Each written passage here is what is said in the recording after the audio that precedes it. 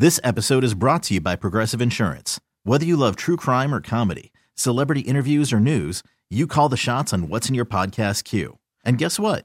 Now you can call them on your auto insurance too with the Name Your Price tool from Progressive. It works just the way it sounds.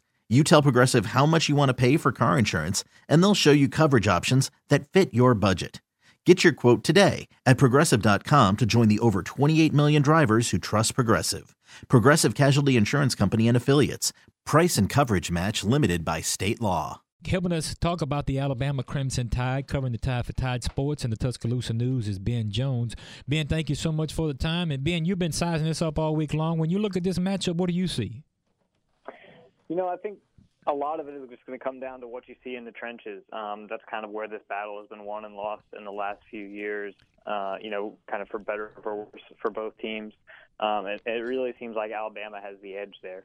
Hey, Ben, look, with that, I'm going to tell you right now, those guys up front for Alabama are beasts, and I think that they have always done a really great job of recruiting all the right guys that fit their systems and can make things happen.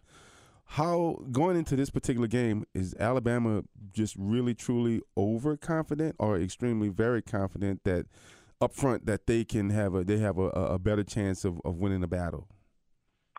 I don't know if they're overconfident or not.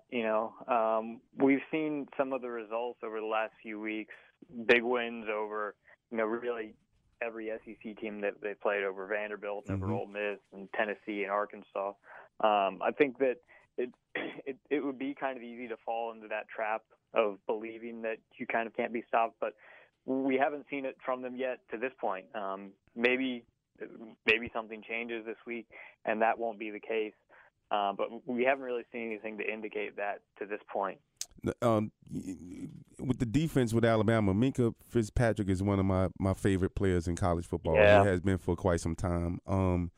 The one thing I have seen him struggle with a little bit, and then also Alabama's defense has struggled with the intermediate to deep passes, if you will. And when I say struggle, I use that word loosely, right? So, what's going into this particular game? Do you think they're going to try to pressure LSU to try to throw the ball deep? Because we've thrown maybe a few passes here and there deep and completed those passes, but really, we've been throwing a lot of, screen passes and then running those jet sweeps and things of that nature. How much of that do you think is going to come into play for Alabama's defense to pressure us to make us throw the ball down the field?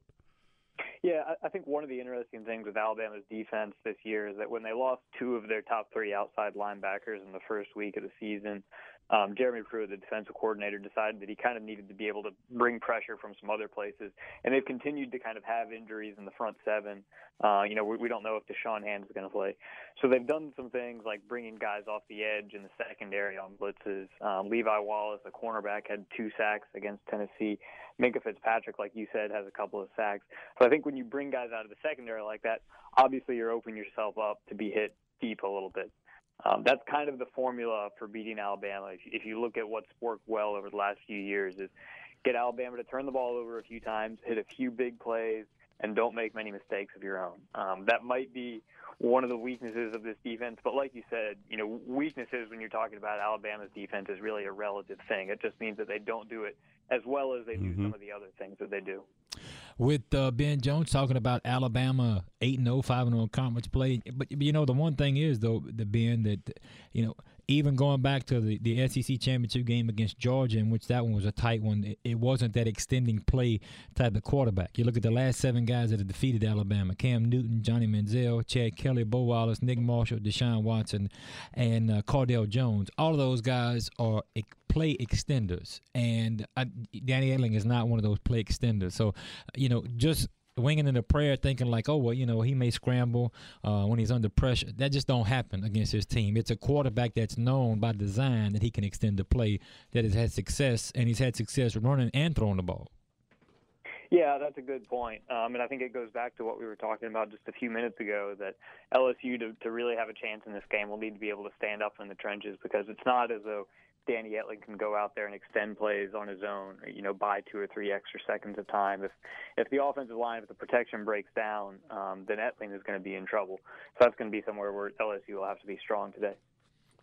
Ben, when you look at the Alabama offense, one thing we've been talking about no one has had to make Alabama, or Alabama has not had to be forced into passing the football when they didn't want to force. They've been able to pass when they wanted to pass. Mm-hmm. They've been able to dictate the pace of a game. And that's interesting. Which one of these final three opponents, if any of them can, LSU, Mississippi State, or Auburn, force Alabama, force Jalen Hurts to check down and not run, make him look to someone other than Ridley? Because outside of that, I don't see anything else that they've shown offensively weaknesses in. Maybe you can lighten us if they have. Yeah, I think one thing that Alabama would like to see a little bit more of, I don't think they've been holding anything back at this point, is having a little bit more consistency on some of the downfield or some of the mid-range throws from Jalen. I think they do a pretty good job of doing some of the shorter or lateral throws, like you said, out to Calvin Ridley in the flats or to some of the running backs. Brian Dable, the new offensive coordinator, came from the Patriots, and they've really kind of emphasized using the running backs in the passing game.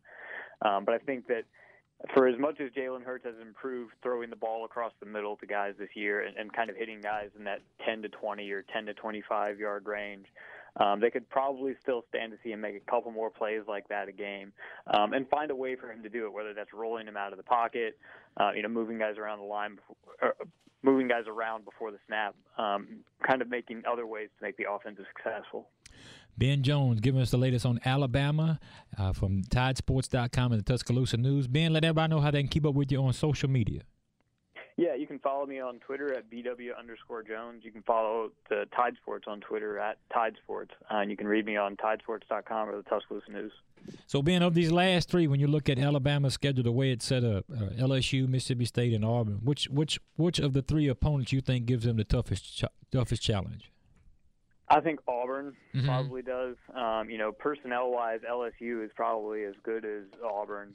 But I think having to go to Auburn in that kind of rivalry atmosphere is a little bit more difficult than what they'll have to face here tonight in Tuscaloosa.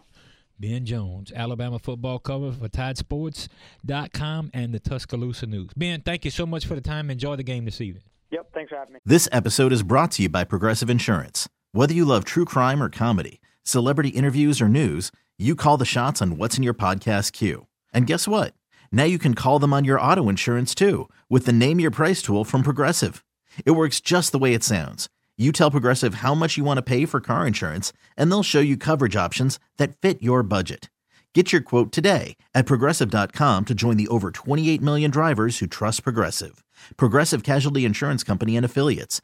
Price and coverage match limited by state law.